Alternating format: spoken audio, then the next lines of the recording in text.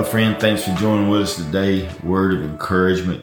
Today we talk about spiritual blessings. Spiritual blessings. Ephesians chapter 1, verse 3 and 4.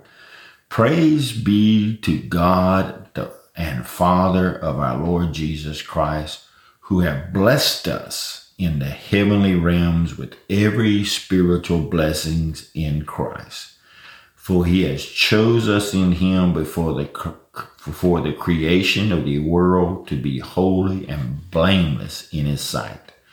We should regularly praise and thank God for all the spiritual blessings that he gives to us, such as our salvation, our inheritance in heaven.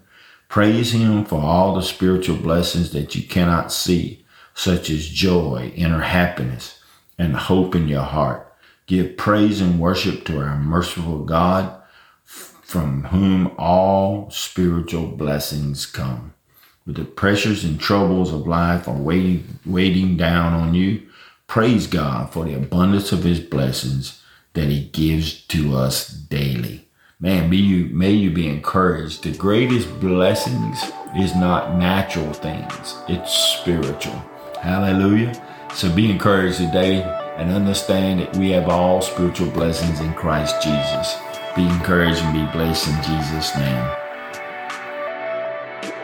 This podcast was produced by Turning Point Ministries. Our mission is to saturate the world with the life-giving power of Jesus Christ. We need your help to do this. You can support us by going to tpworship.com and click on the Giving tab. Follow us on Facebook and Twitter.